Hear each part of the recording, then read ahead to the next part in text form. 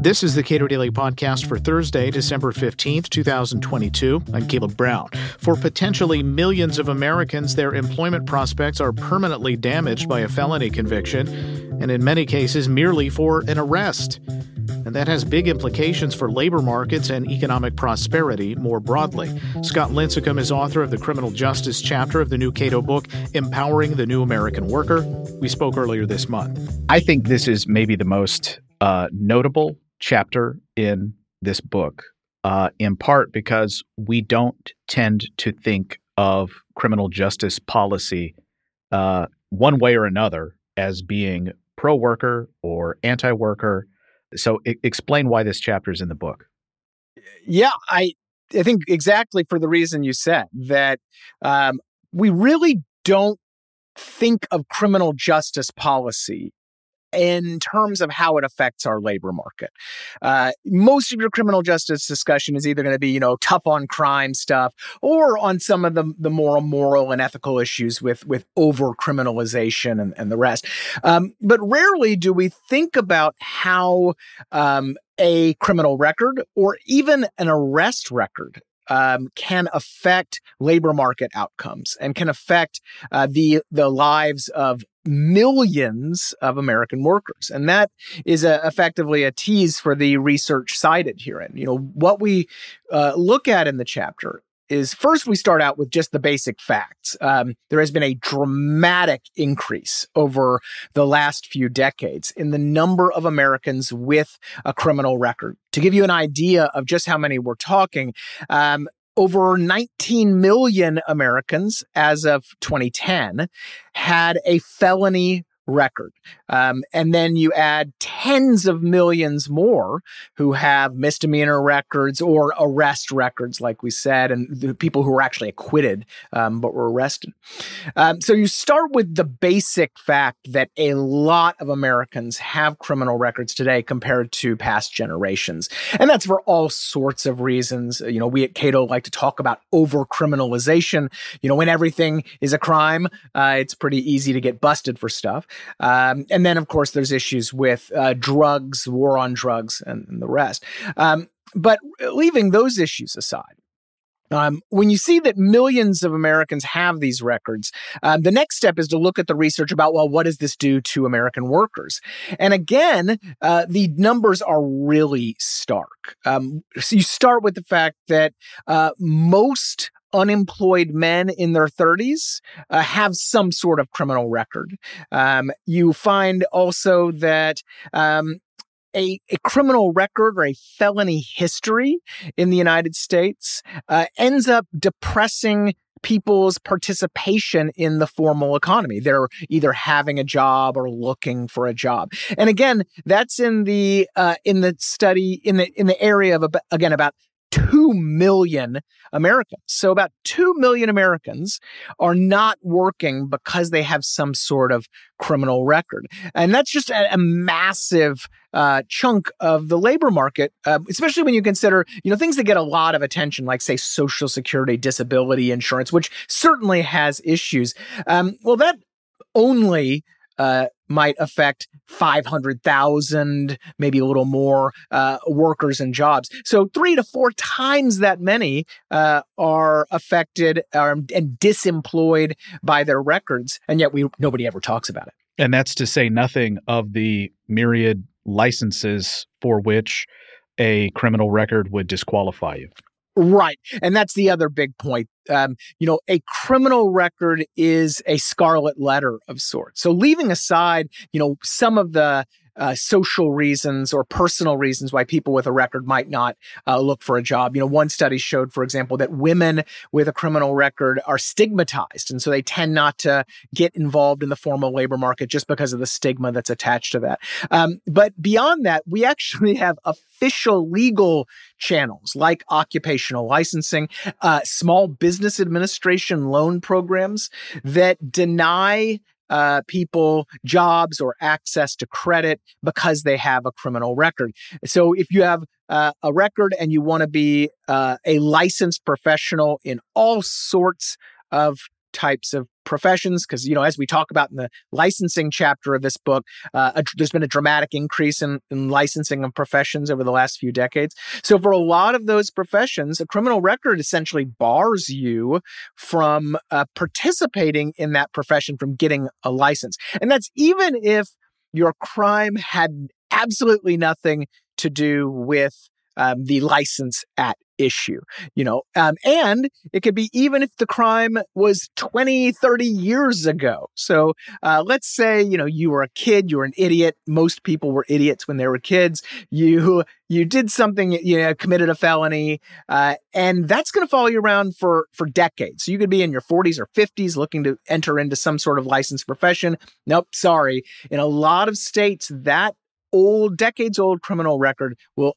block you from participating in that job. All right. So in terms of reforms, because the people who have these convictions or arrests on their records and they are not currently imprisoned, we would like for them to be productive members of society, contributing to the well-being of their fellow man and earning a living doing so. Yeah. And also we don't want them committing other crimes. That's the other big thing. Studies repeatedly show that a big impediment or what discourages recidivism is getting a job.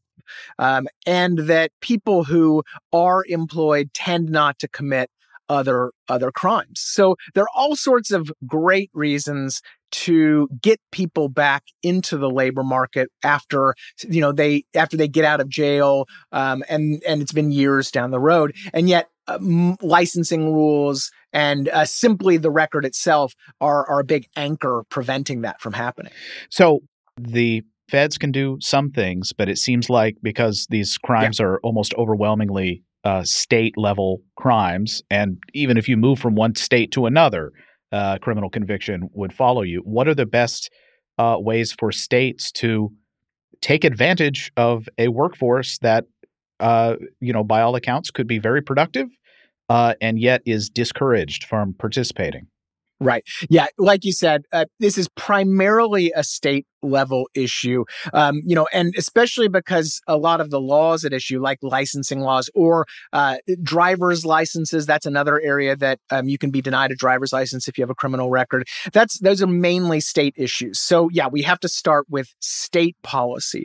And the easiest and best one is expungement of people's criminal records automatically after a certain amount of time for convictions or immediately for non-convictions. Again, it is even arrests can affect your job market prospects and can discourage employment. So a few states like Pennsylvania and others have begun allowing for criminal records to be not immediately expunged for, again, arrests or expunged after a set period of time. Now, what is the set period of time? Well, we don't dictate one, but studies show that recidivism, so committing other crimes, that tends to happen pretty quickly after people get out of jail. And so the studies we look at say 3 to 5 years, the person's pretty much in the clear. In other words, they're not going to be committing more crimes. So allowing for an automatic expungement of a criminal record after 3 to 5 years would be an obvious place to start. Like I said, immediate expungement for non-convictions because you didn't do anything wrong in the eyes of the law. And then also, though, looking at expunging crimes that aren't even crimes anymore. That's another one that just needs to happen immediately. In a lot of states, we've legalized marijuana possession, we've legalized sports gambling, and yet those records, convictions, can follow people around, even though it isn't even a crime anymore. So Colorado Governor Jared Polis has championed reforms in that regard, essentially saying, look, if you have a criminal conviction for marijuana possession, we're going to expunge that from your record because it's not even a crime anymore. So expungement is the most obvious place to start. And that has actually been found to really improve the prospects of a lot of individuals. There was a study in Michigan that found that Michigan had an expungement policy, but you had to file an application, wait an amount of time, and do all this. Whereas automatic expungement, if applied to the whole state, would have freed hundreds of thousands of people in Michigan from, again, criminal records that were long past, right? And for nonviolent crimes as well. So expungement is kind of a core policy improvement. But then there are discrete ones, right? Next one is, like you mentioned, licensing. Really, we need to have licensing policy that makes sense in terms of some of that stuff we've just talked about. So if you have a decades-old criminal record that has nothing to do with the profession for in which you're applying for a license, the state should bar that record from being considered by any sort of licensing board. I mean, look, we at Cato, and we argue this elsewhere in the book, we want to get rid of these licenses overall. But to the extent we're keeping the licenses around, that type of old non-germane criminal record should not be a bar to your getting a license. Another one is, again, I mentioned driver's licenses. That's another obvious one. It is absolutely nonsensical that we deny people with a past criminal record a driver's license, because of course you need a driver's license, especially in a lot of states, to drive to your jobs. And so people can't actually get to a job, and thus, they stay at home. They're more likely to reoffend. And so we definitely want to get rid of that as well. While states may have, worse or better rules governing how people who were formerly incarcerated or convicted at some point in the past and what their prospects for employment might be, the feds have rules for like their own contractors and who contractors may then contract with for employment if they want a chance at federal contracts. How big a part is that in employment prospects for average people?